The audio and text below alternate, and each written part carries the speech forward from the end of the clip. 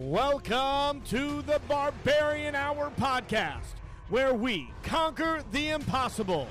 The Barbarian Hour podcast is presented by Barbarian Apparel. Here is Jared Opfer and Zeb Miller.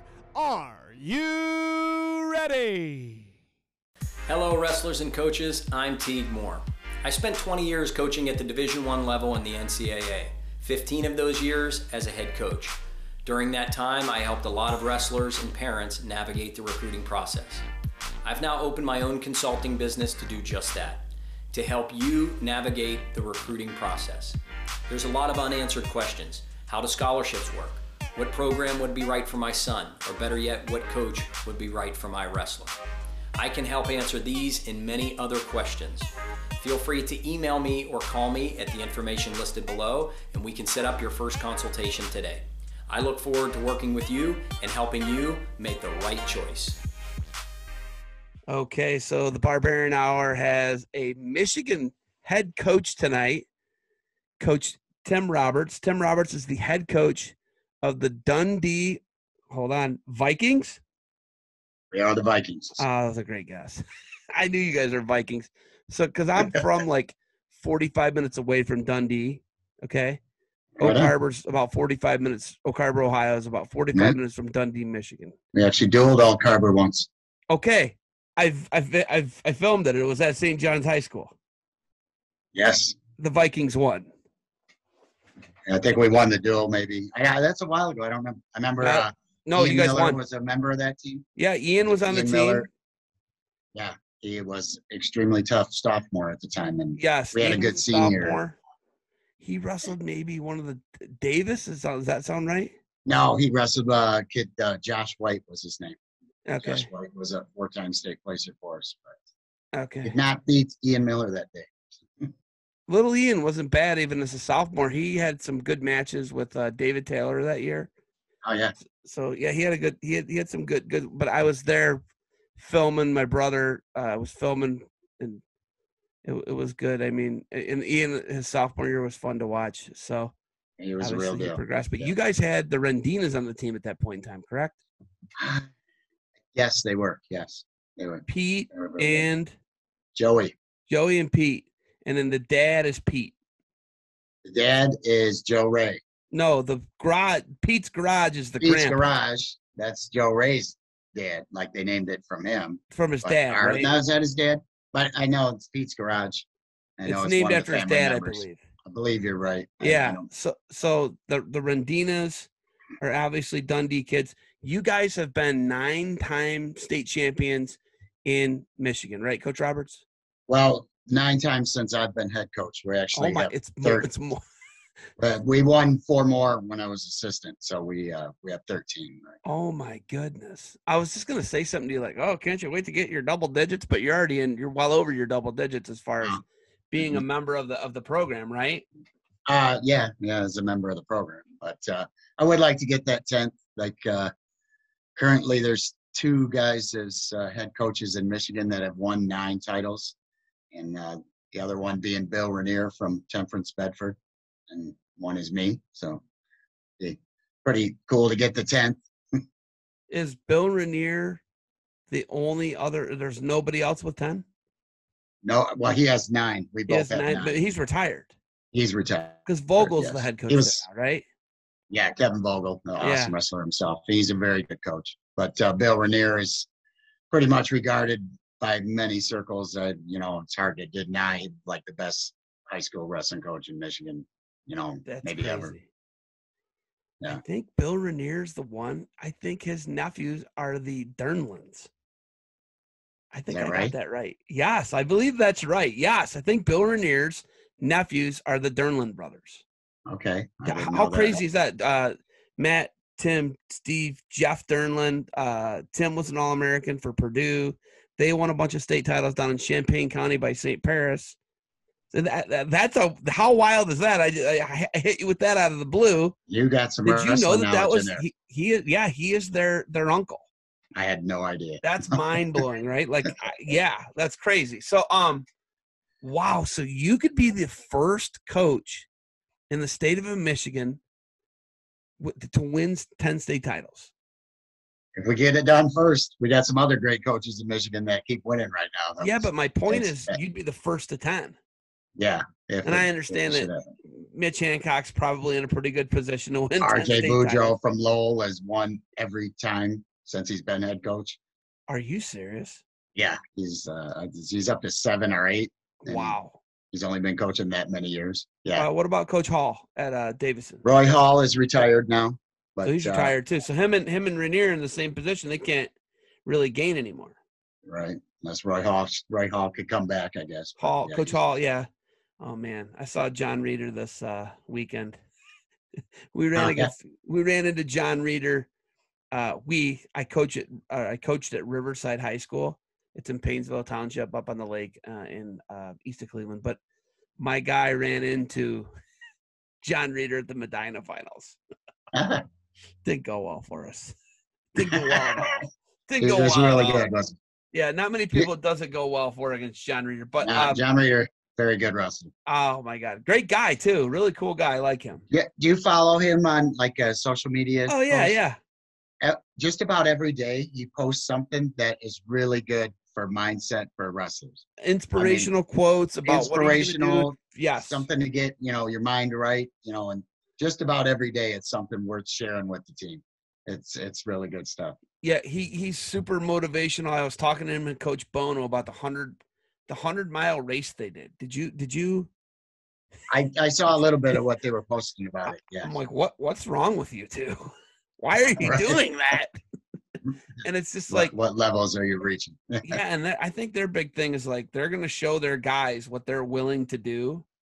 Just like like living it, guys. We live this. We don't need to. They train for this every day. They train for life, but they are like a whole nother level. And he's from. So the team that he was on, you were coaching Dundee at that point in time. Yep. The team that John Reeder was on when he was a sophomore, Paul Donahoe was a senior, and I believe Metcalf was a junior, if I got that right. That is wild that those guys were all on the same team. They were extremely good high school wrestling. Oh, that was like an all-time great team. Jimmy, we would wrestle them. What's that? We would wrestle them in duel every year, and that's just outstanding. Roy Hall is such a good coach in the program they had and what they had going. Those guys were outstanding. Are they big school? The biggest school? They're in the biggest class. We have 4 divisions in Michigan. Yeah, and they're in Division 1, which is the biggest. And you are Division 3, correct? We're a Division 3 school. What is a graduating class at Dundee High? A graduating class. It's around 120 kids or so. Okay, so you are about the same exact size as Oak Harbor High School, where I'm from. Oh, is that right? Okay. Yeah. So we graduated, and I think that they're shrinking though because they're like Monroe. We have a nuclear power plant in Oak Harbor where I'm from. Okay. And the nuclear power, they're starting to deregulate. They're doing a lot of different things where they're trying to shut down nuclear power. So if that goes under, they'll be a tiny school. They're the smallest classification in Ohio, Division 3. But we were Division 2 when I was there because it was obviously prosperous and you know how that goes, man. You guys live, you live in Detroit area essentially. What are you guys, south of Detroit? 35 minutes. We're south of Detroit, so we're not far from the Ohio border. We're just 20 minutes, 17 miles right up, and we're in the southeast corner. Yeah, so you're 20 miles. You're right by Monroe. I actually live in Sylvania, Ohio. Oh, do you? You live in Ohio? My aunt and uncles live in Sylvania. My nephew my cousin, not my nephews, or my cousins. They were, I want to say Southview. They were Southview Cougars. Which one do you live in? Do you know? We live right next to Toledo, so okay. I haven't lived there. But this is my 3rd year. Okay. Hooked up with a girl from high school, and she lived here, and we got deciding where we're going to go. And I was like, well, it's only 20 minutes south of Dundee, so this works. Awesome. So, okay, Coach Roberts, what do you do for a living? For a living, I work for Davey Tree, and we do line clearance tree trimming for the power company, Detroit Edison. So DTE. So I do that. I'm trimming trees, or what my actual title is, I'm a line clearance coach, they call it. So I go out and work with all our guys and train the new equipment. We do CPR. I do the CPR classes and just work with the guys. And generally, like I'm a go-between between the men and the management, like back and forth. If we have time in makes sense. overtime, I will share some tree trimming stories with you because my brother Chad Miller owns a tree service, and my brother Tate, he decided to let me know how much he didn't appreciate that I could tell people I knew how to cut trees down. So he put me up in a tree one time, about 50, 60 feet, and he took the boom of the crane and was hitting it against the tree while I was up there. But you know what? It wasn't a big deal, Coach Roberts, because I was tied off. You were tied in. You're all good. I was tied off. I had my belt on and my spikes, so it wasn't a big deal. You know, if I'd have fallen 50 or 60 feet, no big deal. Or if the harness would have broken my back, but I was tied off. You know, if your stuff breaks, you're going to be in trouble. Sure. But you know what? It was fun. It was fun. It was a good time. If you're okay with heights, it can be a lot of fun. Yeah, but I mean, like literally, it's a nightmare scenario for someone like you. What he was doing to me, he was hitting the tree with the boom, and I was up there screaming, and I was like, I wasn't crying, but I was like, you gotta stop doing that. But he's out of his mind, obviously, as you can tell. But he wanted to me, hey, you tell these people you're Paul Bunyan or something. I'll show you. And I was like, he's almost killed me. Why would you do that?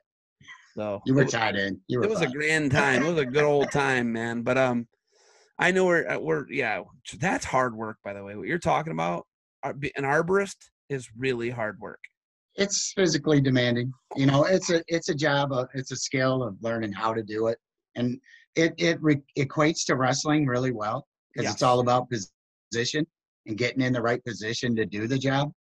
And if you don't understand positioning, you're working way harder than you need to be. And it's all about getting in position. And I've actually had some of our former wrestlers come to work with us, you know, after high school. And wrestlers take to it pretty fast because the whole positioning thing, they got a better leg up on understanding that. So they kind of work together like that. Work them like dogs too. I know you do. Well, that's just part of the gig. Someone dragging brush, man. Oh my God.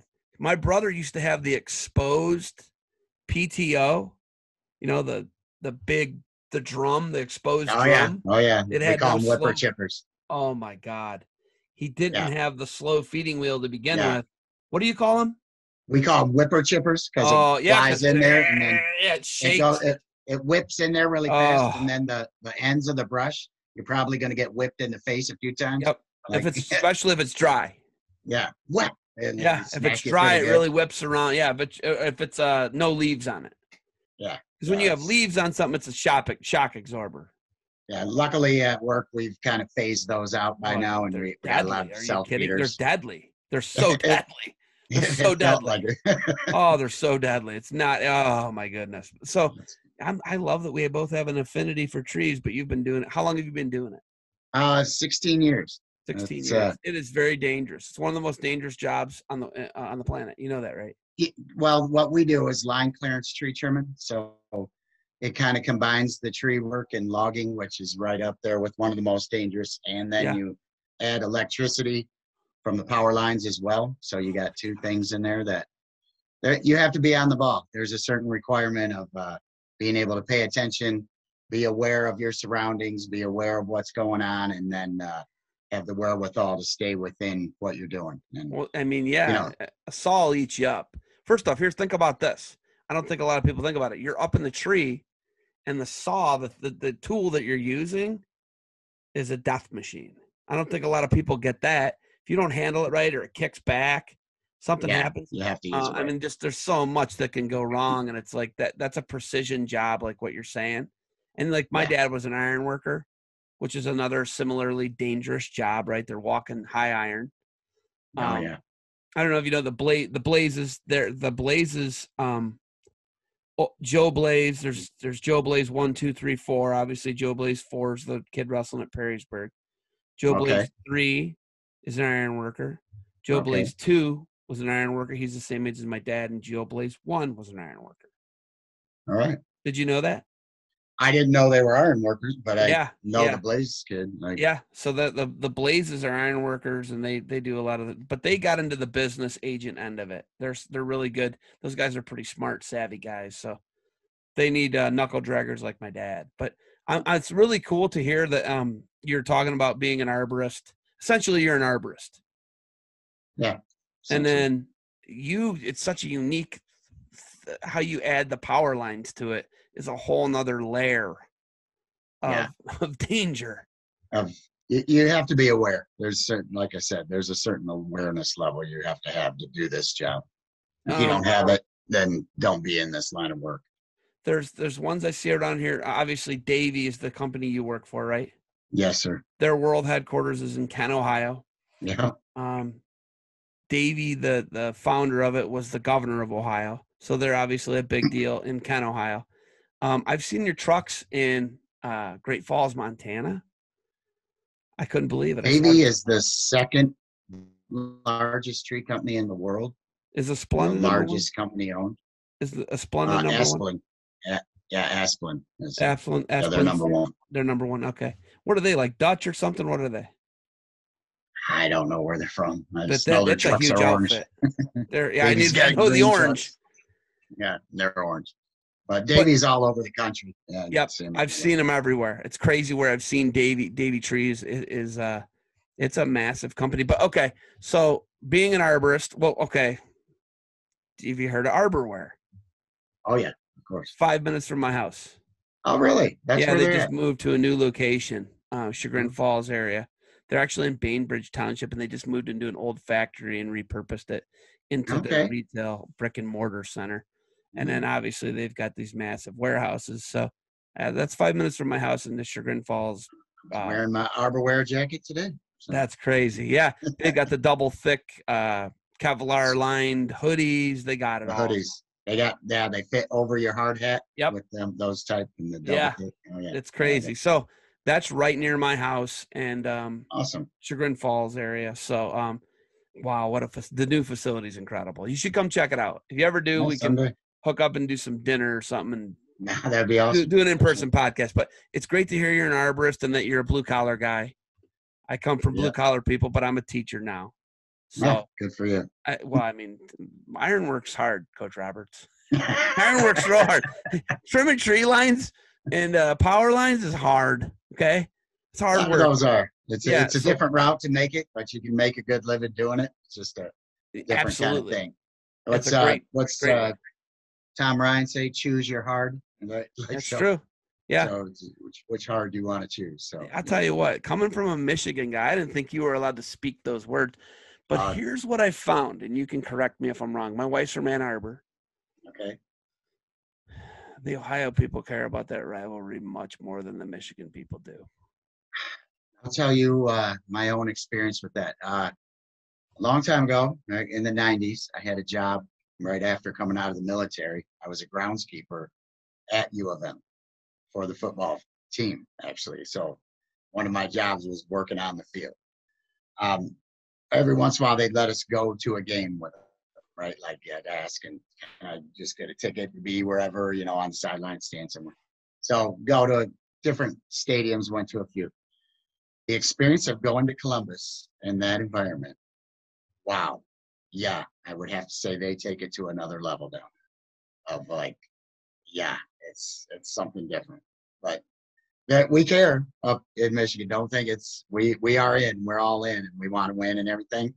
Just the level they take it to as fans is something different. Like it's insane. Like how much they hate Michigan is insane. It's their level of hate takes it to another crazy thing. They write the letter M for like the month of November. That team write X instead of M for Michigan. Did you know that? I didn't know they did all that. Are you serious? It's not, Coach Roberts. They really put some hate into it. What I found out is Michigan State, Michigan, to me, and what I've observed, is a way bigger rivalry for Michigan people, at least. It's hard to top that Ohio State thing. That's a huge rivalry. You got to consider, like, for so long it was one-sided in football, but before that, it wasn't like, and it was a thing like, but then Ohio State had that run. But, till this year, Michigan stepped up and like put it on them, which was cool. But Michigan State thing used to be the other way, where Michigan was always had the upper hand. And then Michigan State come along and started, and now they keep winning. Like this year, Michigan has had a great season, but they still managed to lose to Michigan State. Yeah. So that rivalry is pretty big too in state. And since Michigan State's gotten to that next level, you can see that one's really picked up steam too. And it's generally football is where that rivalry is. And it's weird, like you say that, like, the Michigan Ohio State thing and how rough that is. But wrestling's a different thing. And us as wrestlers, we just look at, we're big fans of Michigan, obviously, they're our guys, but you can respect Ohio State for what they do as well, and how good they are at it. Tom Ryan's a great guy. I don't know how you can say anything really bad about him, wherever he's coaching now, Yeah, I'm not saying anything. Yeah, he's awesome. I'm a big Sean Burnett fan. I like Sean. Yeah, he's awesome too. Yeah. These guys. And then obviously that's what, 25 minutes on the road from Dundee. We were fortunate enough this weekend. We had a tournament in Michigan, and we had Tom Ryan was there, Sean Burnett was there, and Casey Cunningham from Penn State. They were all there, and like talk about three great people and great coaches. Like, and they were all at this high school tournament we were at last weekend. So. Can I just tell you that Casey Cunningham does not get the credit he's due? Can I just put that out there? I think he's obviously he was a killer for Central. Yeah. And him and his brother both. Yeah, and him as a coach, he is an absolute, like, they're just he's like a loyal guy. He loves they love their guys. He's a nice guy, first off. Soft-spoken, nice guy. I think that he is just probably the most underrated assistant coach in the country. That's just my opinion. If people don't know what he's doing, then they don't follow wrestling enough, and really understand what's going on. That guy's awesome. And on a personal level, like we took our team to camp at Penn State, and the level he will go through to make sure if you take your team there, they're going to have a great experience. Like he goes way out of his way to make sure that you're having a great experience as a team. Like he has his guys. Like how awesome is it for a high school kid if you're at camp there and you sit down to eat lunch, and on one side of you is sitting Jason Knopf, and on the other side is Zane Rutherford, and you're eating, and you're 14 or 15-year-old kid, and these guys are eating with you, just talking to you. And like Casey goes and makes sure that happens, that those guys aren't spending the whole time just talking to each other. He understands that you paid money to go there to be at their camp, and he's making sure those kids get a really good experience while they're there. Plus, you're going to learn great technique, and he goes the extra mile. If he puts, obviously he does, puts that kind of into the coaching as well. You can see what they're doing, and then you got that whole team of them with the Sanderson brothers and him, and then the other guys that got on staff. It's a great experience to go to camp there, and you can't help but leave there a fan of those guys. That would have been like, what year did you graduate high school? 1986. So that would have been like you going to Iowa in 1984. That would have been like you going to Iowa camp in 1984 when they're in the midst of winning all their titles. When they were in the midst, they won 9 in a row, right? From 77 to 86, 87, right? So they were about to win their 10th title. They got beat going for their 10th title. That's what that would be like. It's like you going and eating next to Royce Alger. Exactly that. Right. You know what I mean? It would be like you going and eating next to Barry Davis. Right. And you would be like the band sitting there like, oh wow, this is happening. Yeah. You know what I mean? Like, think about that. And here's the other thing. I'm going to just put this out there. Those guys don't need to do camps. Penn State don't need to do camps. Right. Ohio State doesn't need to do camps. Michigan doesn't need to do camps. I get it. Hold on. I get it. I get it that they can use it as they can pay volunteer assistants with it, right? They can do all this other stuff. But let's just look at the 3 athletic budgets of those schools. They don't need camps. And for them to treat camps as important as Casey Cunningham treats camps at Penn State, that says a lot about that guy. He don't need to do that. Right. He don't He need to doesn't do have that. to He put doesn't that need to effort do it. into it. Think about that. Am I wrong? Does he need to do that? There's obviously not. I've been to other camps that it's not like that. So they can still do it and not put that kind of effort in. But he does. He's that kind of person. Like, he's a great guy, though. He's just a super nice guy, soft-spoken guy, but clearly knows one of the top 10 minds in wrestling and college coaching today, in my opinion. I mean, yeah, what they got at Penn State's just such a good deal. Yeah, they're awesome. And my thing is always like, oh, is he going to go to Central when Tom Borelli retires? But, I mean, if you're him, I don't know why you would. I get why you would. But, man, he's got such a great setup in State College. His son, I want to say it might be his oldest son. He was at the National Middle School Duels last year for was it David Taylor? It was David Taylor's team, M2. He was there. So, and then I believe Casey's wife was an Olympian in weightlifting. Really? I believe she was Olympic gold medalist in weightlifting. I have to check. I'm gonna have to Google that, but I know that guy's he's a really good person. Yeah, coach, better person. I'd agree. That's like that's what you want, right? That's what you want. You want to have your athletes be a great wrestler, but a better person. I mean, I think that's the ultimate goal for all of us, right? I think it is. You would love to coach everybody be a great wrestler, but in reality, the time you get to spend with them and what you did, you hope on the other side, you're teaching people how to be good adults.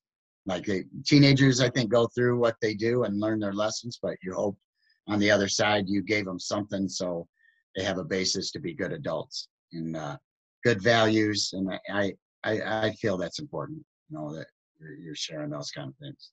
So just off the top of my head, your last couple years, you've had both Swiderski brothers. You have Casey still on the team.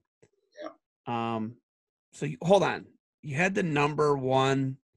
You had 2 of the 14 number 1 guys in the country. Talk about who was it? It was Casey and Braden, right? They Braden went Davis. to. Let's say it again. Braden Davis. Oh yeah, it was Braden. Okay, yeah, Braden Davis.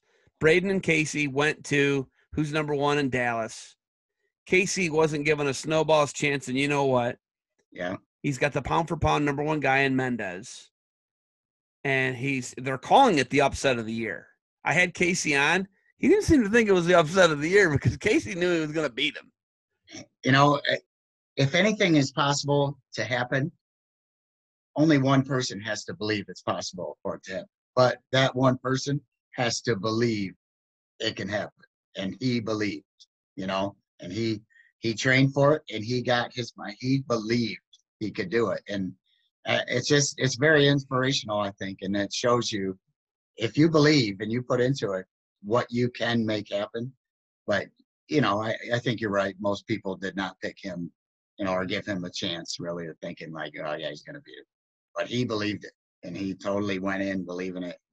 You saw what he made happen. That was exciting. That was an awesome match too. Wasn't it? He's an absolute freak athlete. Casey Swiderski's a mutant freak.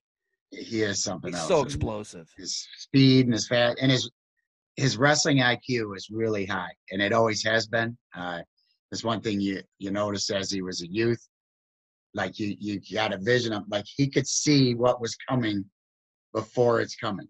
He has an ability of that, and like just to be in the right place, and then his speed to get there. His wrestling IQ is something. He's a lot of fun to watch. My favorite thing is I think I might be able to get to watch him at Brecksville because we come back from Florida on the 29th. Yeah. And Brecksville's 29th and 30th. Oh, yeah. So I might be able to sneak in there and watch Casey Swiderski. I don't know what weight he's going to be, though, because it's the new Goofy Ohio weights. Is he going to be 44, 38? So we, our last tournament, they used national weights because they invited Brownsburg from Indiana. So they used the national weights there. In Michigan, we have our weights. And then when we go to Brecksville, we'll be wrestling with our third set of weight classes for the year. We're getting to experience all of it. So, okay, that's the question. Is he going to be 138, 144, 150? Do you even know yet? I don't know. I love that. I love it. I'm just going to tell you right now, I love everything about that because my thing is I want him to be 144 because I want to see him and Blaze roll. Okay. Well, they train together all the time. He was talking. They both were talking about it, and they're both from the same. They're both from that southeast Michigan area. So, right. Yeah, and that would be a treat for me. Up, but with Scotty Burnett being there, and right there in Perrysburg, and then obviously Joey went to school there, and they do such a good job. So that opportunity for them to work together. So obviously they train together a lot. I'm guessing I'm not going to get my other dream matchup at the Brecksville, which would be Marcus Blaze versus Braden Davis. I believe Marcus is 113. Yeah, and, but we're not going to see. He's not going down. But he's not going down. So I'm not going to get that. So his fat test doesn't go down to 13. But okay, he'll have his share of good opponents at 120. But he was the number one wrestler in the country. Talk about his who's number one? Who did Braden wrestle and who's number one? He wrestled Leo DeLuca, who was Jersey guy from New Jersey. Yeah. So he was the cadet Fargo champion, and Braden was the junior Fargo champ. And I think they're trying to match him up and get a good opponent. And they did an online poll, and who do you think's going to win?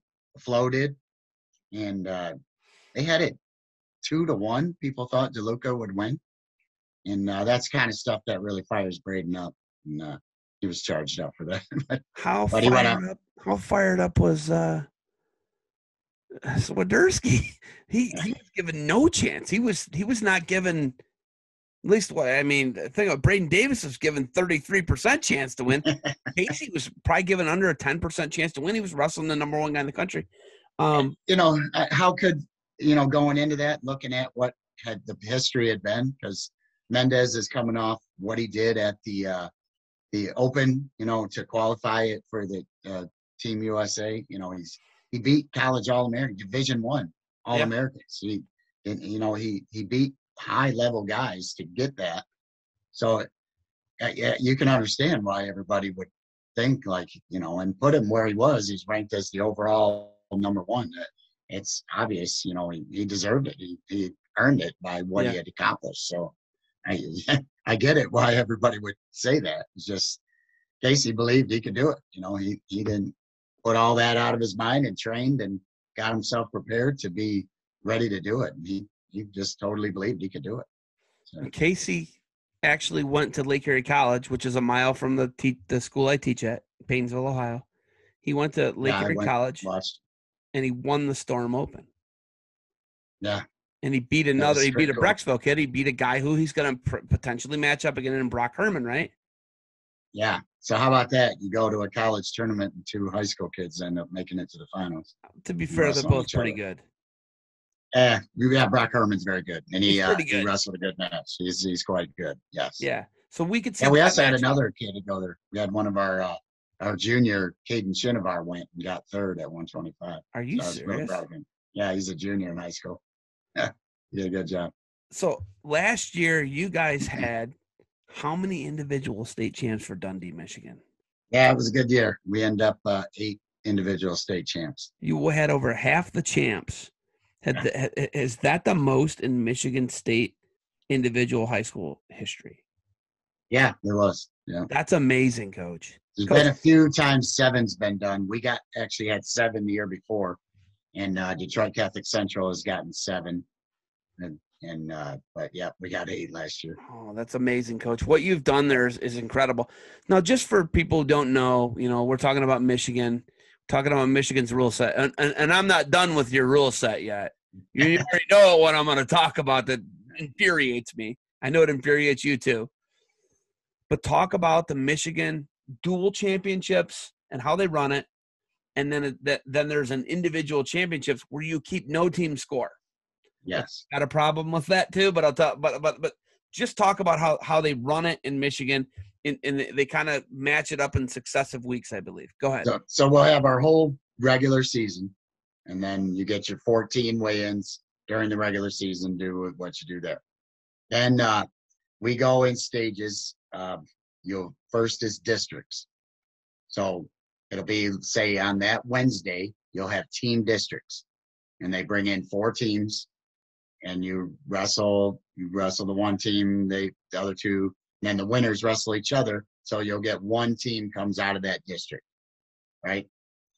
And then go to the Saturday, they're going to have individual districts, and you'll get a 16-man bracket of your district, and then wrestle that out and get the top 4 qualifiers. So you get out from districts. Then the following week we go as regional week. So then you go the Wednesday, you have teams that won their district beat up at regionals, and then you wrestle it out, and have your duels at regionals to get to a winner of the region. Okay. Then you go to Saturday and you have individual regionals. So then take your district qualifiers from one district and district qualifiers from another, and they go together and wrestle that out. And then the top 4 out of that qualify for state. So and then the following week, we'll have team state, which will be the Friday and Saturday. They have the top 8 teams go there in duels. And then if you win, you advance, you lose, you're out. And they try to seed that, try to get separated and see if we can't get the top 2 teams, based on what, you think, how they've done all year, separated. And the idea is try to get the 2 best teams in the finals more often. But you wrestle through there, and then it's like just win the duel, advance. And then win the duel, advance, get to the final. And that's how we decide our champion for the team. And then the week after that, we have individual state, and that is just solely to wrestle it out and see who's the individual champs. But we don't keep any team score at that, and they wrestle it out, see who's top 8, to make all state, and then who's your state champs. Okay, so they do it. It's like this. They keep going back and forth between team, individual, team, individual, team, individual. Yes. But the individual is a whole nother week. They get between their state qualification tournament and their state dual championships is the weekend in between, and then there's a whole nother week for the individuals after the team championships, correct? Yes. So here, I'm gonna first off, I've watched the duels. Is it at Joe Louis or Little Caesars, or what's the name of the arena now? Right now, we've been doing it at the Wings Event Center in Kalamazoo. Okay. And that's it was in worked out Detroit pretty well. forever, wasn't it? We had it in Battle Creek for a lot of years. You're talking the Palace of Auburn Hills. We used to have individual team finals there, but we used Battle Creek Kellogg Arena, which is a fabulous arena. It was really cool. It was a neat setup. Everybody enjoyed it, but there was limitations to it that as years went on, and that got used less and less. The town of Battle Creek, I think businesses were leaving there, and it wasn't quite as friendly for it because there was like no place to warm up at all, and it's harder to find things that worked like in that way. So I think over the years we just kept talking about, it'd be nice to have a warm-up area, like we could get that done. And then they started exploring what we could do. And then we ended up at this Wings Event Center. And that's actually, they play hockey in there. Where's the Wings Event Center? Kalamazoo, Michigan. It's in Kalamazoo. The other one is in Battle Creek. Yep. So it's still on the west side. Is there something you did at Joe Louis Arena? A lot of years ago, we had individual state there. Okay, way back, around 2000. I was gonna say, when I was in high school, it was at Joe Louis. Okay, did you graduate around 2000? Yeah, 98. So yeah, that's why. Okay. So anyhow, you guys, you're in these different arenas that are not in Detroit or Ann Arbor or East Lansing, right? Because those are the 3 places that have the biggest facilities in Michigan, right? What I just said. So Our individual state with the last few years, we've done it at Ford Field in Detroit. Oh, you had your individual at Ford Field. Yeah, we used to do it at Palace of Auburn Hills, but then the Pistons decided not to play there anymore, and they tore that down. So they had the 2007 NCAA tournament there. Yeah, I went to that. Yeah, next to the garbage hill. Yeah, that was seagulls everywhere. I was like, why is there seagulls there? Oh, it's a big dump. But okay, so here I just want to point some things out that just my observation. right? If you're not on a good dual team, you're at an advantage as far as wear and tear, right? You can look at it however you want to, right? But if it's Casey Swiderski's not going to matter, right? It's not going to matter if Casey Swiderski's got to wrestle 4 weekends in a row. It's not going to matter for John Reeder. It's not going to matter for Donahoe or Metcalf or probably the Rendina brothers, right? Like, it's not going to matter for those guys. There's Stony Buell, right? Like the Cunningham brothers, like it's not going to matter for those guys. They're top tier, right? But if you're like a guy who's like, oh, I'm vying for a state title, maybe you get dinged up in the last qualification, which is regionals, right? Right. Because district, regional, state, right? So maybe you have a tough regional, you take 4th place or whatever, but you get out, but you get an extra week of rest. Think about that. Yeah, that is the thing. I would say as a coach or as an athlete or whatever, you have a choice, whatever your situation is, to make that your advantage. So you don't have a choice as that individual if your team is at state or not, but you do have a choice that if you are there, then it's your advantage because you are getting that extra week to keep training for something to compete for and keep yourself sharp that way in your competitive timing, and and you have that you're still training for, and you can either ride the momentum of we did well as a team and still feeling that high and then using that positive energy to take with you. Or if your team doesn't do well, you can use that to fire you up to, all right, we didn't get it there, I'm getting this one. Like, we're going to make up for it here. So that's up to you. Or if your team is not there, then you can say, yeah, I have this advantage that I get this extra week to get myself healthy and work on some things that maybe I wanted to do, and I got time to put into that. And plus, I might even get to watch the guys that are the top guys and get another week of actually seeing them wrestle and like what are some of his top moves, and I can use that to my advantage. So I just think whatever situation you're in, that's on you to put it in terms of it is your advantage. So you can look at it either way you want. I think stressing the duels like you guys, Ohio's got that wrong. You guys got it right. We got it wrong. It's a lot of fun. It makes it exciting. And what it does for you as a coach, it's really important to coach that kid that is very marginal, or maybe he's not even really that good, but he's your guy and he's not really that good at wrestling, but you really still put a lot of time into him because he is important and what his ability to do. And if his ability to save you from giving up a major, or he just doesn't get pinned in that duel, that saves you a point, that could be a big deal in who he's wrestling. So you put time into that kid to get him at that level. And sometimes it comes down to 2 marginal kids wrestling each other, and now they are ultra important too, as well as your guy that is Stony Buell or whatever, like Stony Buell obviously is important, but his job, he's trying to get 6, and then you're also training this other kid his whole job might be don't give up 6. Yeah. And how important that is in those duels. Yeah, I mean, you send a Stony Buell type caliber guy out or a Win Mahalik type guy, just Michigan guys off the top of my head. Win Mahalik's probably pinning most everybody in the state all the time. I got some real good memories. Pinning everybody in the state all the time.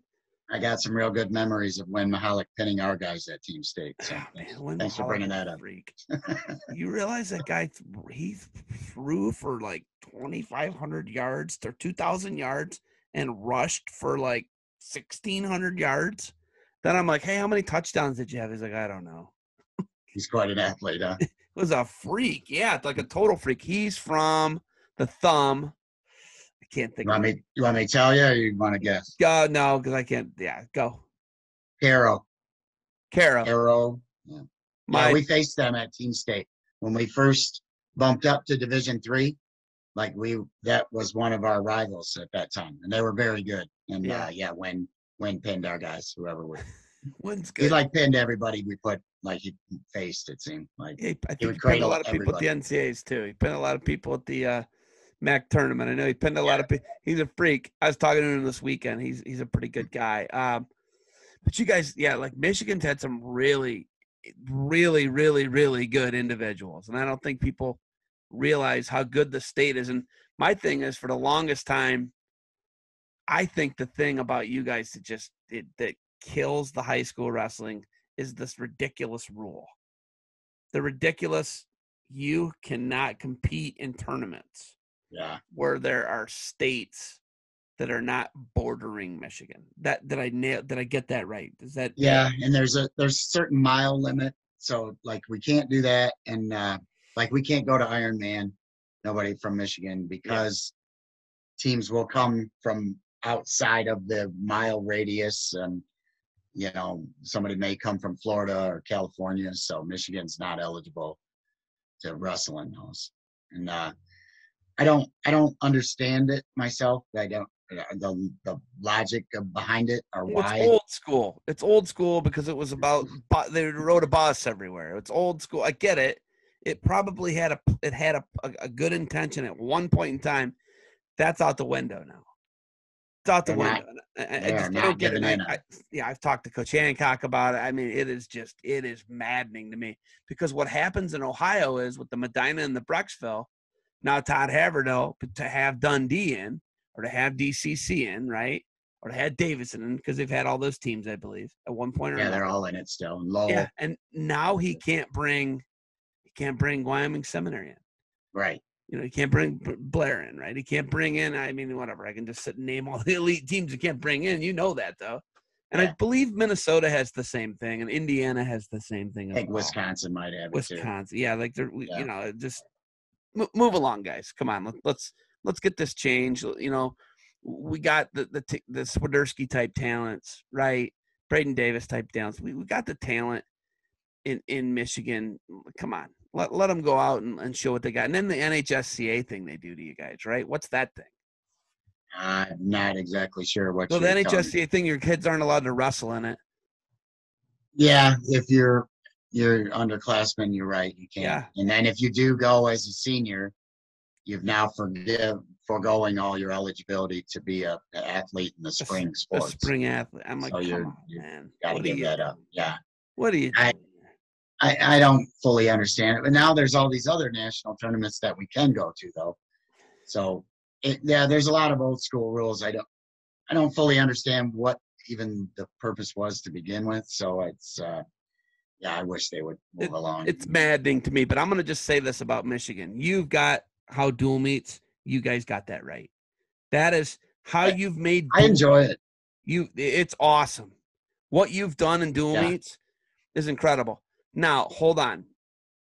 Yeah, I mean, you guys, some of the footage I've seen from dual meets from the Michigan State Championships, the crowd is live. The wrestling's obviously super high level. I mean, how can you not sell that product? You know what I mean? Yeah. How can you not? It's really exciting. You got something special there. You really do. And I really wish that you guys then carried it over to the next weekend and made it about team championship for a tournament, because there's something to be said for that. How many of those 9 teams that you have championships with, 13 total, as 4 as an assistant, how many would have won had you put it in a scored tournament fashion? We know last year. Okay, we know at least one. I know at least one would have won. With 8 champs, you were winning it. You got 8 champs, you're probably winning. You're going to win it, right? But how many other ones do you feel confident in? It's just off the top of your head, without racking your brain too much. We have our Michigan Grappler site, and they do a lot of work for Michigan wrestling and put out things. They've got kept a great tournament too, right? They got a tournament. Yeah, that's the one we were just at. The Grappler Gold. They put that on last week, and then they got Grappler Fall Classic in the fall. The Grappler Fall Classic. Yeah, that Tony Greathouse has put that together, and J.J. Johnson does a lot of work with it. They've done an amazing job with that. But at the end of the year, they'll tally it up a lot, the points. And a lot of those years we have won. We did finish ahead. But some of the years we didn't win state, we finished ahead. But sometimes we didn't, It's the dual is a different dynamic that you might not have a great tournament team in that sense, but you have a solid dual team. And then, so it just depends what you have that year. But we've had a good run of getting kids to be at that level, winning state titles. So that's helped us have, more point scoring potential in a tournament like that. Like if I'm you, I'm like, Zab, I don't care. I don't really care about the years that we won state. We might not have won because that's not the rule set that's before me. Yeah, I'm playing within the bounds of the rules. I've won my 9 state titles within the bounds of the rules. But yeah, that's a pretty good way of shutting that one down. Like, who cares about that? But when it's over, I'm also like, oh, cool, we had that too. When they show us the total, yeah, and you won it, and when you didn't, you're like, guess we didn't have it. But it doesn't keep me awake at night because you're right. It's not your rule set. This is what we're trying to win, so that's where the focus is. And so when we go to individual state, it's all about trying to get each kid to do as well as that kid can do, and give them every opportunity to have success there. So. And you got a bunch of killers. It's not like Stony Buell or Braden Davis or just Casey Swiderski. If they get to the NCAA tournament, they know what they got to do to help their team win a title. Yeah. I mean, I don't think Kevin Dresser's going to have Casey Swiderski in the mode that, hey, this is what you got to do. You got a bonus. You get a guy from a mid-major school, you better be pinning him. You better be tacking him. You better, like he knows that. That guy knows that guy's a killer. But so him not having that in a state tournament setting, right? The individual state tournament where, I got to do, and rarely are those good team races, right? Like I can think off the top of my head where there's been some like good ones in Ohio. Illyrian St. Ed's had a really good one not too long ago. LaSalle pushed St. Edward, and then Wadsworth beat St. Edward. So it's like off the top of my head, like that's, you know what I mean? Like that's like the closest. Right. They're normally not close. You get my point. It's like last year's your 8 champ team. It's not close. Right. You're winning by 80, 100 points. I mean, you're killing people. And in Ohio, we have 0 parity in 2 divisions. No, that's not true. We have little parity in Division 1. We have a lot of parity, actually, but somehow St. Ed's just seems to keep coming out. They keep doing it. They keep getting it done. Yeah. I was with Gus Seiko. Gus Seiko tonight. He's the St. Ed's assistant coach. Okay. And he's just like they're always like almost like pessimistic. Oh, I hope we can win. And I'm like, dude, you're gonna win. What are you talking about? You'll win all the time. You're always acting like, I don't know, and I'm like, and they're like cautiously optimistic. I get it, right? And I like that about him. But I'm like, I mean, you guys just win a lot, but Perrysburg's got a pretty good team. That seems to be very good. Yep. Brecksville's got a pretty good team. Eric Burnett's got some guys. Eric Burnett's, isn't Eric Burnett an amazing coach? Like what he does. Burnett's one of my favorite people. Isn't he great? Yeah. I love He's him. awesome. Love him. One of the best people I know. I've known him since I was a little kid. Yeah. So the way it works is, I'll just give you my relationship to the Burnetts. My brother, Ferd Miller, he's the same age as Coach Vogel. Okay, and they were like the same size. My brother, Ferd, split matches with Mark Kerr in high school. My brother Ferd's an 87 grad, so he's a year younger than you. Where did you go to high school? I went to Dundee High School. You went to Dundee, so you're a Viking through and through. Mm-hmm. So my brother Ferd is an 87 grad of Oak Harbor. His son is Ian. Okay. Okay. So Ferd and Eric Burnett are both 87 grads. They used to go to the Milkovich School of Wrestling. And Eric was like the star pupil. My brother Ferd was like this pudgy kid. Right.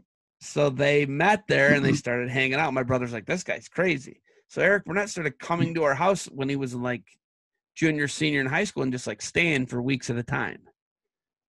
And it was like they became friends, and that's our whole relationship. So Scotty and I are both 10 years younger than Ferd and Eric. Okay. So then Eric hired me in college in like 99, 2000, and I worked his camps till about 2015, plunging the toilets and mopping the mats. And it was awesome. It was a great experience. Out his barn out there? Yes. Yeah, we were out at it was different locations, okay? We were out at the Pie Crafts, and then we moved to that big one. If you've been to that big one, have you ever been to the massive one? Yeah, the Weed and Feed, the doghouse where Ebert's team runs out of. Anyhow, that's my relationship with them. I've known those guys. I grew up with those guys. So I've known those guys forever. And I have just such a strong relation. Obviously, I'm a Burnett homer, like I'm an Ohio homer, right? Like I've got an affinity towards those people, right? Like I love those people. They're great people. And the biggest thing Scotty says about you, Scotty Burnett says, Tim Roberts has no ego. Tim Roberts is able to let his guys come and train with us, and he's not calling his guys. He's not texting his guys. He's not worried about his. He's glad his guys are training. Tim Roberts can bring Dave Habit in to train his guys, to help his guys get better. You're like this person who you welcome the whole. You want this arsenal. You want them to build an arsenal, and it's okay if they don't learn it from you. That's what he says about you. Do you feel like that's a pretty good assessment of you? It's right on. Yeah. I think it'd be foolish to stop somebody from learning.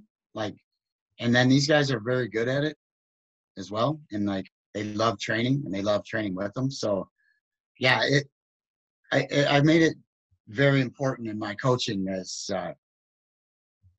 don't let your ego get in the way of success. This isn't about me, the coaching. It's about those kids getting as successful as they can. And if they can work with the Scotty Burnett and he can help them get more successful, then why would I get in the way of that? I will learn from Scotty Burnett too, and try to add that to what I do, so I can keep our guys moving that direction. And that's kind of what I've done with my coaches. I'll learn from everybody I can and keep adding to what we do to help our guys keep going that level. But yeah, they're going to get in the off season and go work in Scotty's club.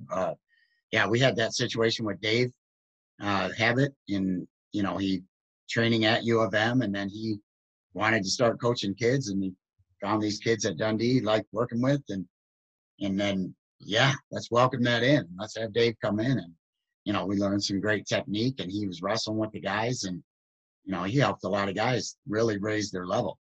So it's that the whole thing is, it's not about me anyway. It's about those kids. They're your heroes. They're the ones that are going to get up there. I'm just the guy trying to help them do that. So, and you can fall in that trap where it becomes about you, and you start getting successful, and people tell you you guys did this, you're good. And then you hear your kid go on and praise Dave Habit for all the help he gave him, on an interview or something. And, and I'm like, you can let that bother you. Dave Habit got the credit, but I don't care who gets the credit. I'm just trying to help these kids get successful, because it's not about me, and Casey was training for who's number one, and Scotty was the guy getting him prepped for it. He was training at Scotty's place, and Scotty was there with him sitting in the corner, and I'm like, that's awesome. You let Scotty do that with you, and you guys been going to club with him all that time, and Scotty's great, so yeah, I don't want to let my ego get in the way of success. I mean, trust me, I like winning, and I feel good when we win. I like all that. But if my ego gets more important than success, then I'm not doing this right. It's just not what's important to me there. You need to teach a workshop on what you just talked about. You can help some people out, because it is crazy, man. And I see guys fall trap to it all the time. It's hard not to, and your ego can get out of hand and let that. But really, what is this about? What are we doing? We're trying to help kids get as successful as they can, right? Yes. And that's the thing. And if this other coach connects with them and he gets better working with that, why would I stop that? That to me is foolish. Don't get in the way of that. Because your ego is more important. You missed the point. You missed what this is, what this job is. You're doing it for you then, and your own ego. I just don't think that's what it's about. It's about helping kids get more successful. It is. There's when the egos get in the way, man, things get ugly. It kind of starts to suck, and it sucks the life out of it. And oh man, I'm in a thing. I have two young sons, and I've been I want to hand them off. You know what I mean? I want them to find a great coach, and we got a really good coach here. His name's Jeff Varney, and he's the one that's kind of drawn my kids into it. But it's a lot of kids. It's a herding kittens, right? It's this huge group of kids, right? They're really young, and and it's spans are low. Yeah. And there's just so many, there's dads who are coaching their kids, and it's really hard. My kid will fall through the cracks if I don't advocate for him. So I've been kind of like having to advocate for him, but I want to get to the point where I can just be like, here, Coach Varney, or whoever's going to take him. It's not going to work with Scotty and Eric because they're a couple hours away. You know what I mean? I'm over here like too far. Yeah, it's just too far, and we're about 45 minutes from the PA border, so it's like just There's not got going to be so many good coaches around there, though. A lot of great coaches around here, and we're at a great school. I feel like it's a great school, but like my thing is wrestling. You're going to be good. You can be good. You can seek the brunettes out, but I'll tell you what, it sure don't hurt when you got a Tim Roberts that's at your school. It sure don't hurt. Yeah. I'm not going to lie to you. That helps when you got someone like you who's super knowledgeable, gets it, is passionate about it, and loves it like you do. We're about to hit overtime. Are you ready to go a little overtime, or do you want me to go kick rocks? Sure. Are you good? You're good with some overtime? Sure, let's do this. Okay. So your background in wrestling, and first off, why are you such a humble guy? It's easy to be humble when you were only just a pretty good high school wrestler yourself. Like I don't feel like I have anything to, like I wasn't even a state placer. And the reason I got into coaching is because I missed placing at state, and it bugged me. And then I went in the Army after high school, and I just think about it all the time, and it bugged me. And while I was in the Army, I learned some things about building myself into a stronger person, just from things I picked up there, and just started doing it, pushing myself to new levels that I never had previously. And I was like, you know what? I think I could go back and help kids get this. And I think I could do that. And the first year out, I just went back and going to practice once in a while. And I really felt like I had a knack that I could do this.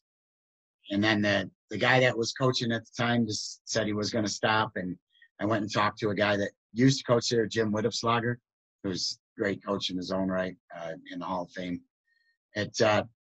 I asked him if he was going to come back and coach. He said, yeah, some parents asked me if I would. And I was like, could I be assistant? And I said, I think we could build something. He said, yes.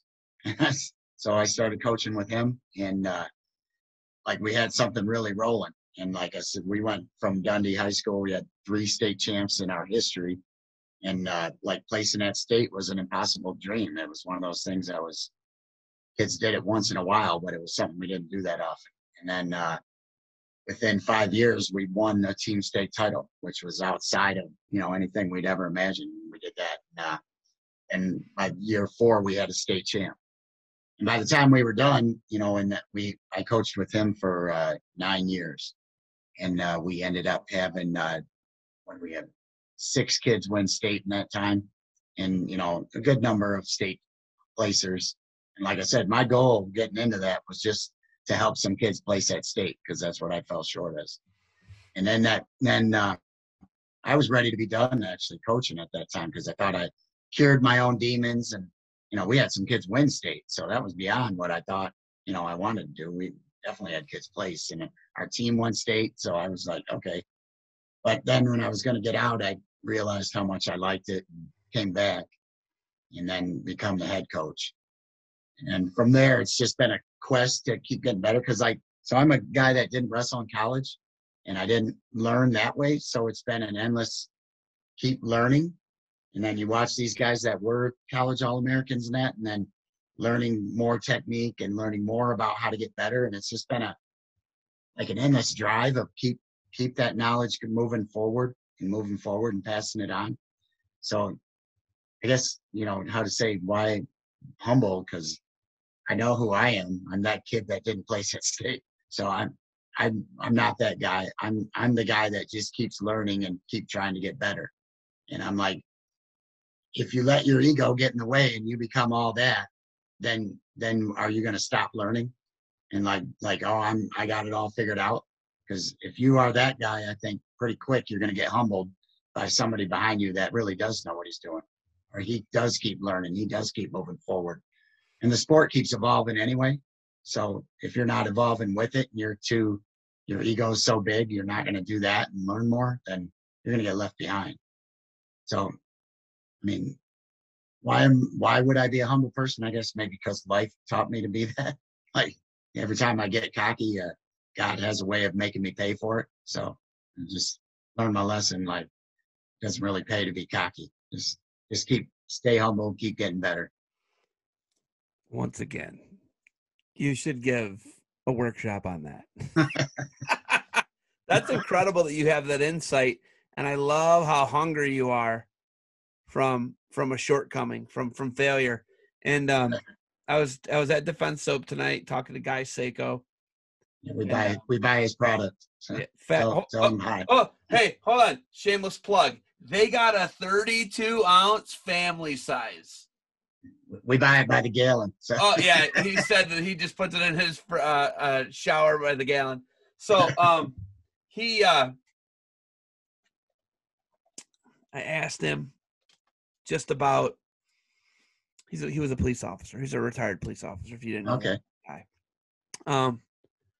So I said, would you be it's really tough being a police officer right now, right? There's a lot of anti-police sentiment. And he was just like, I wouldn't change a thing about my life. He goes, all the failure. I've been divorced. He just went through this litany of things, of failures. And when I think of Guy Seiko, and everybody else in the wrestling world thinks of Guy Seiko, they think, first off, Guy makes a killer product. You just said it, you use it. And I don't think of someone who fails. I think of someone who is a killer, and he never says no, and he's always helping everybody. But, he opened up and was like, yeah, no, all the failures really what's driven me to this. And I love that about you because you're similar to him, right? You're pretty humble, and you let your failure motivate you to help others. I love that. And yeah, man, I think that there's something to be said for that. I would be out of wrestling if it weren't for Eric Burnett. Eric Burnett kept me in the sport. I was done. I was ready to be done. I wrestled for 5 years in college. I was done. And he sucked me back in like the mob, man. But I thank him for that. He's an awesome guy. You know what I mean? So he is that. I've learned from him too. He's had him up. Yeah, we were fortunate years ago with the Rendina boys. Their dad, Joe Ray, was going the extra mile, and he was driving his kids all the way to Milan, Ohio, twice a week to train with the Stevers down there with Eric. And, got to meet him way back then. That's been great. It's pretty amazing to me, though, that someone like yourself, you don't feel threatened. You're so secure in yourself, right? You're so secure in yourself as a coach from failure as an athlete in high school. And it's what drove you. And then you were satisfied, and you're like, I guess I'll stick around. We could be, we're special. We were special. All right, I'm going to move on. But you don't move on. You stick around. That kind of speaks to your character, because most people would have moved on. They'd be up in the UP or up north deer hunting, doing their thing. You know what I mean? It takes a special person. We had when I first started as assistant, we had a kid on the team I thought was pretty good. And I used to go pick him up, and we trained together and worked together, and had a goal to see if he could get him to be a state champ. And he did. He won a state title for us. And I thought, when he graduates, I think I'll be done, and I think I got it out of my system. I'm done. And then it was a few years back, I ended up coaching his son to a state championship too. Well, I guess didn't stick to that plan. I'm still doing it. His son's wrestling at Lake Erie now. That's crazy. That's crazy. Yeah. Jeff Breeze is a good guy, by the way. Yeah, he is. At Lake Erie College. Like I said, hey, that's a mile off the campus where I teach high school. That's cool. Crazy? Yeah, we got 3 kids wrestling there right now. You got Swiderski. Give me the other 2. Tyler Orson. He's been there. Orson. Okay, I've called his matches. Yeah, and Austin Feets is there now too. Okay. He was state champ for us. Good for you, Coach. That's awesome. Putting him at the next level. What would you say to a young coach? What would you say to a young coach who wants to get into this sport, and maybe the person was a college All-American or a high school state champ, or they were pretty good at wrestling, right? What would you say to that person to make their coaching better? Well, I'd first off have to meet the person and get a read on him as a person. Everybody's going to be their self and do you got to be you, because you can't try to you can't try to be someone else. You got your own personality and put into it. The biggest thing I think for anyone is just keep learning, keep moving forward and learning, because you're going to do things what you believe is right in the beginning. Like you're a new young coach and you come in, you're going to do what you believe is right and how you think this works. And you're most likely going to find out what you believe is right doesn't work for all the people, because it works for you maybe and some other, and you're going to find out you got to adjust to all these personalities and all these parents and all that. And you're going to have to adjust a lot of things and keep adjusting and keep learning as you go. And you're going to make mistakes, and like, just make them and move forward and keep learning from them, because you're going to keep adjusting as you go. So like the best thing I could say is like, don't let fear of failure paralyze you. Just do it. And if you make mistakes, move forward and get better from it. Because I'm 23, third year as head coach, and I'm still making mistakes, and still learning from them and getting better, all right, I got to adjust and, made a mistake there, but can't let it paralyze you. Just keep moving and be open to learn, and understand that if you're going to be in this for the long haul, like this isn't a sprint, this is a marathon, and you're going to keep plugging and keep doing that and keep learning as you go, and little by little get better. So it's hard to sprint all the way through it. It's a marathon. I think your heart will explode. Most people's would. Your heart will explode. And I think that's what happens. People burn themselves out and they want out. Yeah, and it happens a lot because you want to do everything at the beginning, and you want to be everywhere and do everything. And if you want to build a program that's going to be around a long time, build your people first. You're going to need a system of people. You're going to be good for a long time. You're not going to do it all by yourself. You're going to need a system of people. And we're really lucky in Dundee we have that. We got a solid guy, Ron Severa, that's been a part of our youth program as long as I've been there. He was starting doing that before I got into the coaching. So that guy has been like a pillar for us of building our youth program. And then he goes through there, and then at first that was all we had was that youth. And then he was our junior high coach. And then we had the high school. And then more guys, as they come through and graduate, come back and help at the youth. And then kids get good through that. And then we've had more people helping that way. And you need that base of people that can do parts, and they do it in all of it together. And you got a whole system. But if I was trying to do all of that youth and all of that, taking the kids that are trying to get to the next level and doing that extra training, and then the next group of kids that's trying to get to the next level yet, they're a little bit older, and the middle school and the high school, that's a lot to do for 23 years in a row, right? But I've been, we have a system set up where I can do the high school coaching and then spend a little bit of time with these and then do this. But now I can keep doing it for years and not get that where I'm just spent. Your heart explodes and you want to give up. Yeah, that burnout. Delegating. And there might be people that do have that, and then they can keep doing it like that for years, and more power to them. That's awesome that you have that.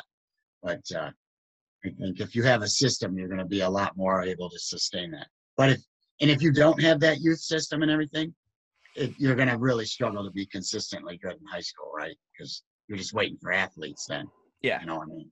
And it's just, that's not sustainable. I mean, you're not going to be any good, but I mean, you're going to have good kids here and there, and you can coach them up and get good, but it's just, you're not going to have a sustainable system. Like you're saying, a bitty youth, right? It's the base of everything. It's right. You have to have it. And then you got really good kids that'll draw other kids. It's just, And now, like you were saying earlier, like the opportunities, there's guys out there that are very good that are running their own clubs now. Yep. And these guys they were college level All-Americans, or they're really high level coaches that put a lot in it, and they've been able to make that what they do for a living, is run these clubs. Yep. And now you have the opportunity to train there. Like that wasn't a thing back then, but now it is. Yep. And you can go there and put in your extra time. So like you were saying earlier, like be foolish for me to say, no, don't go learn from that college All-American how to get better. Like that would be foolish, right? Like, he's, that. So guys are doing that now too. So kids can get into that, get better as well. Here's the wild thing about everything we're talking about. We talk about, oh, this kid was a state champ, or, this guy's a national champ, or this guy's an All-American. We're hung up on that a little too much in wrestling, because if that, we hire a lot of people on the basis of that, and they might not be the best person. I want you to think about just yourself. Tim Roberts wouldn't have got a look. No one would have looked at you twice. You wouldn't have been the guy. You weren't the credentialed guy. You're state qualifier, No. right? So just think about that. In wrestling, we get that wrong a lot. And because we get that wrong, there's the next Tim Roberts, the next great coach, the next guy who could win 10 state titles in the state of Michigan. They get discouraged, or they think they're not confident in themselves, or someone tells them, we've got this image that you got to be multiple-time state champ, multiple-time All-American NCAA champ, world team member. Like I disagree with that hiring model and what we're doing. I kind of understand it in the college D1 level. Well, you're trying to draw recruits. I get that. You're drawing recruits, and you're Cael Sanderson. Like that's a draw for recruits.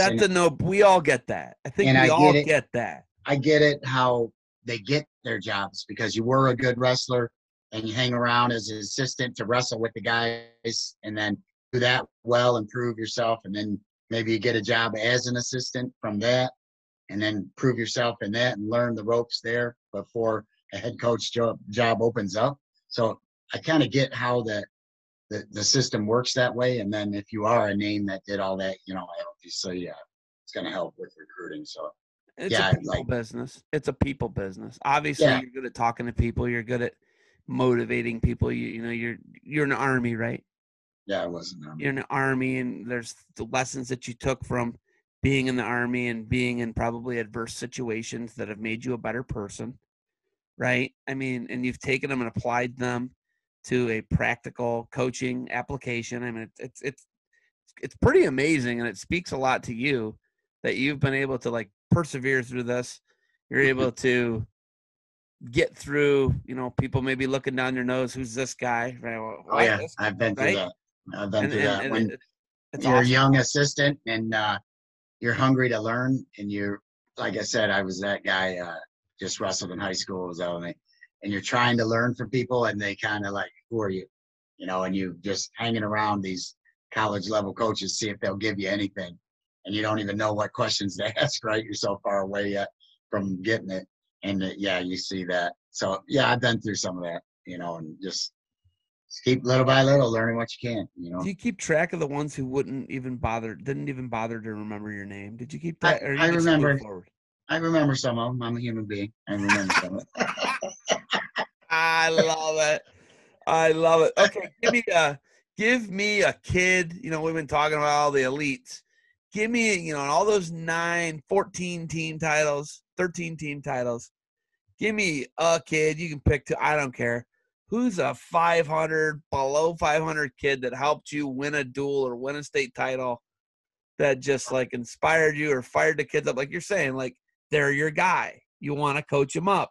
Maybe they're not going to make the individual state, but they got a chance to help you win a state title. Tell me about a kid like that. We've had a lot of them in the dual thing. That those guys are so key, and whatever his job may be, it's he had to wrestle the kid that was state champ, and he just kept it close. A really good one that we had was this one kid, Sean Kylitz. It was a really tough battle we were having with one of our major rivals, a team. We faced each other a lot at state, but he was that kid. He's around 500 level wrestler. He does okay for us, but he come to battle at state, and he had a kid who was a state qualifier, and he just he had one thing he did well, like a breakdown, far ankle, far thigh, and you kind of lower your shoulder and run it over and kind of pick the near leg up and step through and get a Turk. Yeah. It's like, okay, it's a basic breakdown. Brent Metcalf used to use it in college all the time, so you still teach it, but. So he just does this, and this is his thing. But he keeps running it to the Turk, get some back points, right? Get off, do it again, get some back points, do it up. But he wins the match that, puts us in a really good position to win that duel, to win the state title. Like he's a hero because he did that, right? Our very first state title when I was assistant coach, this is going back in the 90s. And we did not have at that time, we were still at 103, or I think the weight was 103 still at that time, but it was in the 90s. We didn't have one all year.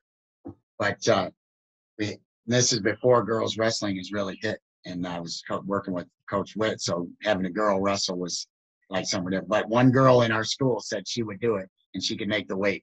So she had one girl she practiced with every day, and they just practiced together all the time.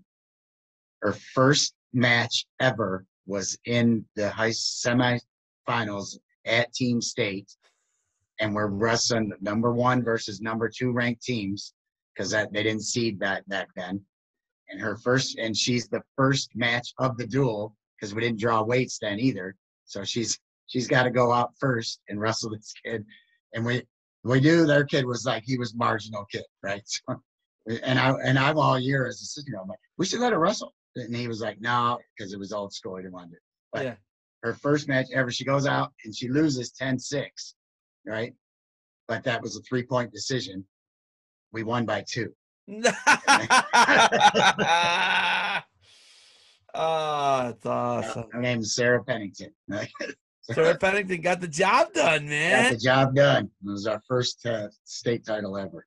That's and you did it with a girl who never wrestled until the state semifinal. First match of her life. That's insane. And she didn't get. And listen, you know what happens to a lot of first time anythings? You get in wrestling, you get run over and pinned. Oh yeah, cow catcher, they take you down, throw a half, and run you over, and you don't know what you're doing. Yeah, she's before that morning before she went out, she finally like, I'm scared. It's okay. These are the ones that matter. When you tell me this is like the things I really appreciate, and it's like I was talking to the guy who coaches my youth kids, and I'm like, he was just, it's like we want to talk about the elite people, right? Like the media is on the elite people. It's like everybody wants to hear what Casey Swiderski has to say. He's the best kid in the country, right? We get that. Good reason. Yeah. Sure. But there's so many stories that are lost. It's like, and I was like telling him, like one day I was like, he was talking about this person, that person, elite coach, this elite coach. I was like, you are wrestling, Jeff Varney. You are what wrestling's about. He owns his own business, and he's a really good guy. Tim Roberts is what wrestling's about. You are like what wrestling's about. Like you are like, if people can't take the lessons and like listen to this and hear how you talk and hear you talk about kids and talk about coaching and yourself and, not having this ego, that's what wrestling's really about. It's not really about being 159-0 and being Cael Sanderson. That's an anomaly. Right? You still want to be that, but yeah. Well, you want to be that, but like he's the only dude who's done that. Yeah. Right? That's the only guy who's got he's probably still mad about stuff he lost, right? Because he's just so darn competitive. And if you get to talk to him, he's a humble guy. Very humble guy. He is one of the better people you'll get to talk to as well. Very humble guy. And he's also that guy. Olympic champ and undefeated guy. Yeah. But that guy is like, but he's like an anomaly. He is like the complete exception to everything we're talking about. Oh yeah. But he's still a nice guy. Yeah, he is. Still loyal to all his guys. He still does his job. You know what I mean? Like he still epitomizes it. He is wrestling because he epitomizes everything we want our kids to get out of it. Mm-hmm. But I want my kids to get out of it, right? Like you are wrestling. You are everything that people are supposed to be taking from us and applying to practical life. And I just don't think we have enough of appreciation of that. So thank you. I appreciate that. Well, thanks for saying so. I just don't think a lot of people notice it. I think they notice the 14 state titles and the first guy to get 10. And, I guess I've gotten my share of recognition for what we've done too. That's really cool. You were the national coach of the year last year or 2 years ago? That was last year. Congratulations on that. Thank you. Yeah, that was awesome. How does this year look for you guys? As far as we know that you Dundee, Michigan had 2 of the 14 number 1 guys in the country to start the season, right? We got those 2 guys. Right. We know that, but you got more guys. You had guys that went to the Open, or you had another guy that went to the Storm Open in place. You got more guys. It's just not 2 guys.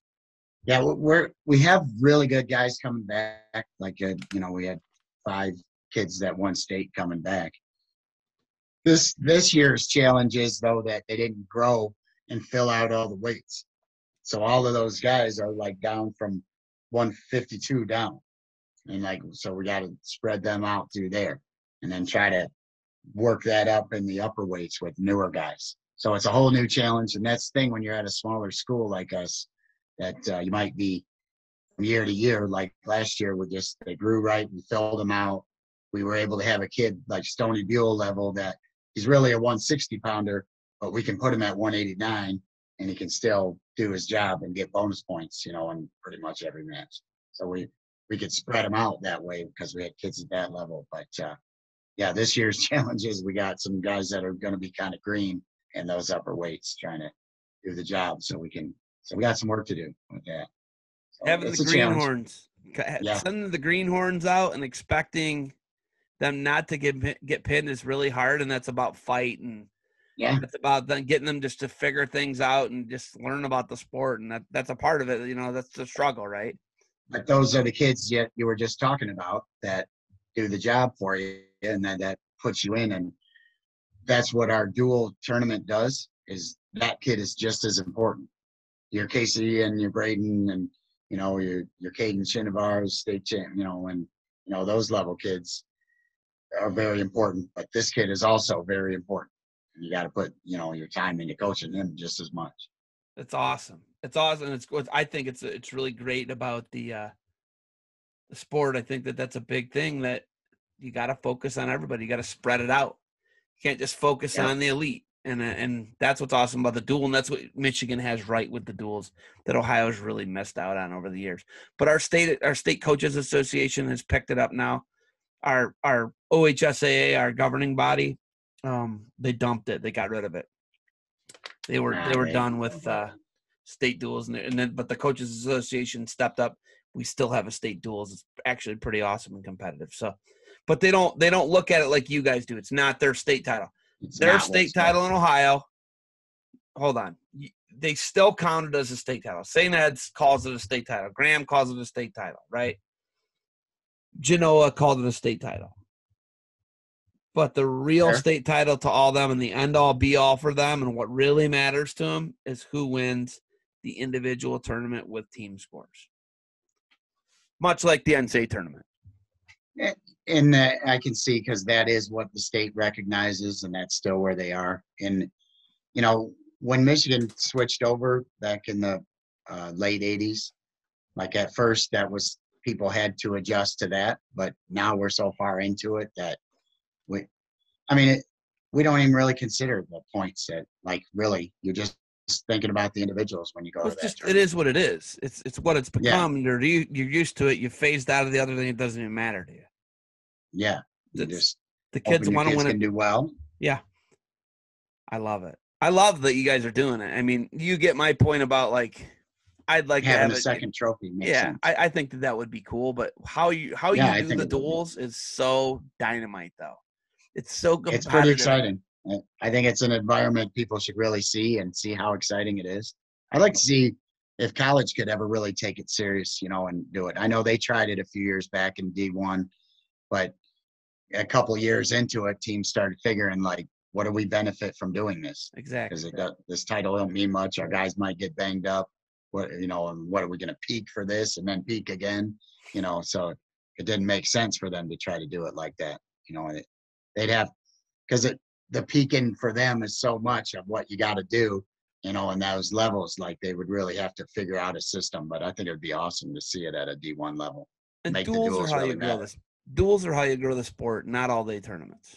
Right. Because duels are how you grow the sport. Straight up, duels are how you grow it. The town of Dundee, people, they're kind of into it because our team's been good so long. But when we go to team state, the town of Dundee is pretty much sitting in the stand. Like, That's awesome. The casual fan, they're there for that. That's they're all really in. cool. And they're cheering for wrestling, and they're loud, and they are in, and that's fun. And you can see like kids are like, oh, look at this. Everybody came out to see us. So yeah, if you want to grow the sport, the duels are where people really get into it. Couldn't agree with you. I mean, Coach, man, that is you guys have built one heck of a thing in Dundee, Michigan. I really appreciate you coming on tonight. Do you have anywhere else we need to go here? Anything you want to talk about? Shout outs. Zeb, you forgot to ask me about this. The only thing I'd like to give a big shout out to David Bulliard and Dave Habit, two Ohio guys, but I think I'm really have big appreciation for what they've done for helping our program reach the next level. David Bulliard had his club, Advantage Club, and started training, doing it out of Dundee, and that really helped us a lot up our technique level, like really took us to a next level of learning technique and helping us raise that bar. And then after he got, the whole thing with Eastern went away, and then he got his job at U of M, he wasn't able to do that anymore. But then Dave Habit came in and then kept it going, and he added more technique yet. And then the training he did with our guys, and you could see kids really raising their level. And, two guys ranked number 1, and Stoney was in the top 20 as well, and he's at Purdue wrestling right now. And, Tyler Swiderski's now ranked in the Division II Nationals. He's just made the starting lineup for Lake Erie, and he's ranked in the top 6 in the country right now. Is he 49? He is 57. 57. Yeah. But big shout out to those guys. And I guess it'd be remiss. I should talk about the guys at Mindset Wrestling has really helped us, working on the mental side of the game, and really help us learn a lot more techniques on that. Really took us to another level with that as well. So, a big shout out to those guys. Mindset Mike, I don't know if you've ever talked to him or not, but he's all over the place. The guy's hustling everywhere, and they've done a lot for helping us get to another level too. So I'm gonna give a shout out to those guys. I'll shout out Dale Swiderski. He gave me your number. Dale did. Yeah. Dale, Dale was instrumental in what we have built as well, because we were, I guess I got to a level where we were pretty good, and we kept coming up. Like, I got really frustrated because we kept coming up short at state, like got second 4 years in a row.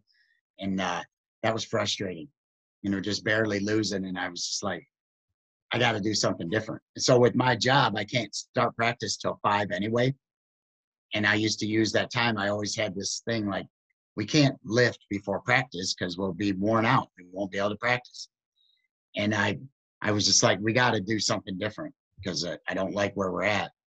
And I was like, that's it. We're going to do strength training. We're just going to do it. If it don't work before practice, whatever, because we're getting second anyway. I want to start winning. So I was looking how to do it. Dale, if you ever met Dale, he's all built himself, and he's pretty intense too. Yeah, and he's intense, dude, for sure. But he researched it. He had time, figured out a CrossFit, program that would work for wrestling. We incorporated it, started doing that before practice. And since we started doing it immediately, you could see the gains. Now our kids are really built. And Dale doesn't have time to do it anymore. And since then we moved on. And Nate Hall is first time we've had a teacher on staff that's a coach. And that's been a godsend. But Nate's doing a great job with it now. And he was actually voted Michigan Assistant Coach of the Year last year. So where's Nate awesome. from? He went to high school in Blissfield. Okay. And he wrestled at Grand Valley on their club team. Okay. And but he was there, but he got hired at Dundee as a junior high phys ed teacher. Oh, so, nice. Yeah, but he's done a great job for us there. And so yeah, that strength program. But Dale was the guy who did it first, and that was a big help to get Dale must have had the Swiderski boys doing that stuff when they were little, probably like 6, 7, 8, 9 years old. They were pretty young. Do you know the story of Casey? His nickname's Juggernaut. and he ran through Scotty's sliding glass door. Scotty Burnett, he ran. It was winter, and he ran through the sliding glass door, plate glass door. Yeah, that's something. He is, and I think he was like 12 years old.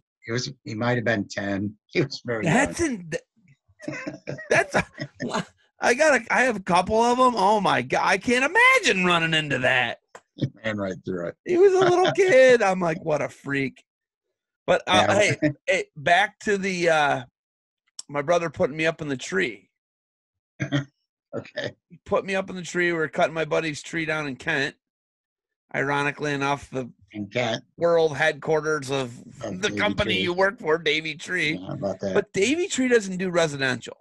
Yeah, they do. Davey Tree in Kent, Ohio doesn't do residential. Maybe not in Kent. But they're the corporate end. Davey's everywhere. Davey, you can even get them to mow your lawn. They do landscaping. I like that. But okay. So my friend Joe Charlton, we were college teammates. He's a PA guy. Good guy. Hey, can you cut these trees down? My brother brings a boom truck over because my brother they work in Toledo for a structural steel company called Henry Gertzweiler. My dad worked for Henry Gertzweiler. My Papa Ferd worked for Henry Gertzweiler. It's right off of that new bridge. What's the bridge called? I don't know the name of it. You know what I'm talking about. I know which one you're talking about. 280. Yeah, 280 I can't bridge. think of the name of it, but it's pretty cool looking bridge. 280 bridge. They're at the end of that is the north side of that bridge is where their yard is. But anyhow, okay. That's how my dad raised me, off of Henry Gertzweiler, and then my brothers have done the same with their kids. Anyhow, he brought a boom truck over, brings boom truck over. He brought a man basket. You know what a man basket is? It hangs off the end of the headache ball. He puts me up in the tree. I get in the tree. And at some point, he got mad that I was telling people I could cut trees down. You know, you're a dishpan. Yeah, these guys are real pieces of work, all my brothers.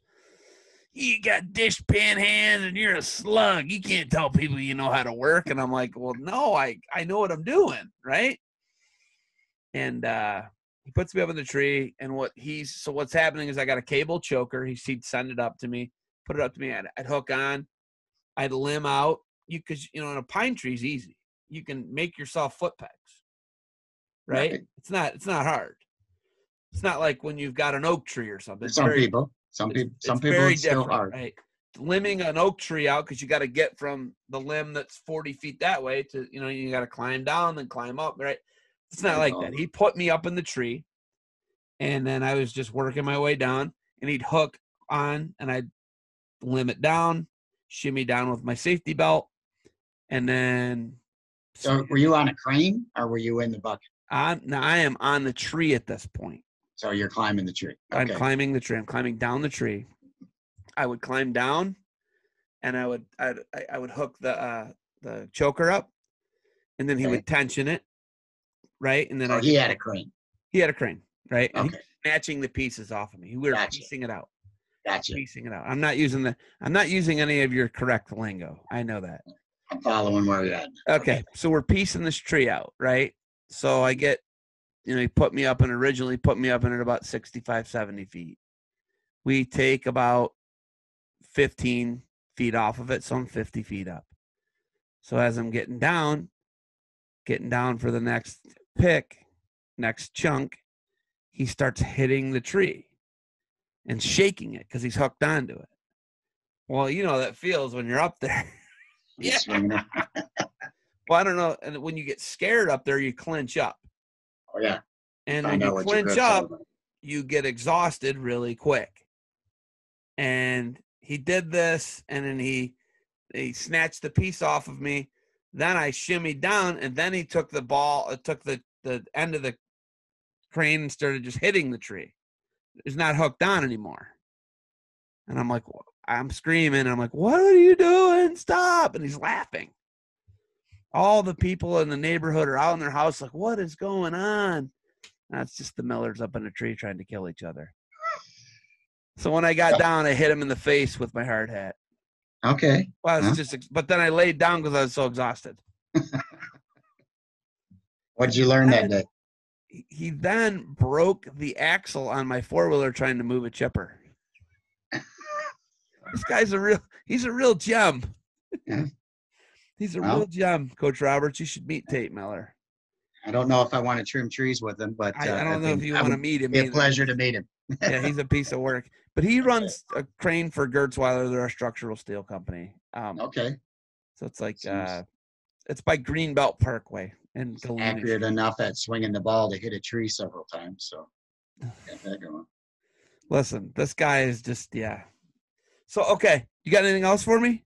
I think we're good. We got a good long one here. You might have. To I love it. I love it. Hey, for everybody out there, go out and check out Barbarian Apparel at www.barbarianapparel.com. Check out the new family size defense soap, body wash, shower gel. Coach Roberts, stick around. We'll talk a little bit here off camera, right? All right. Thanks a lot.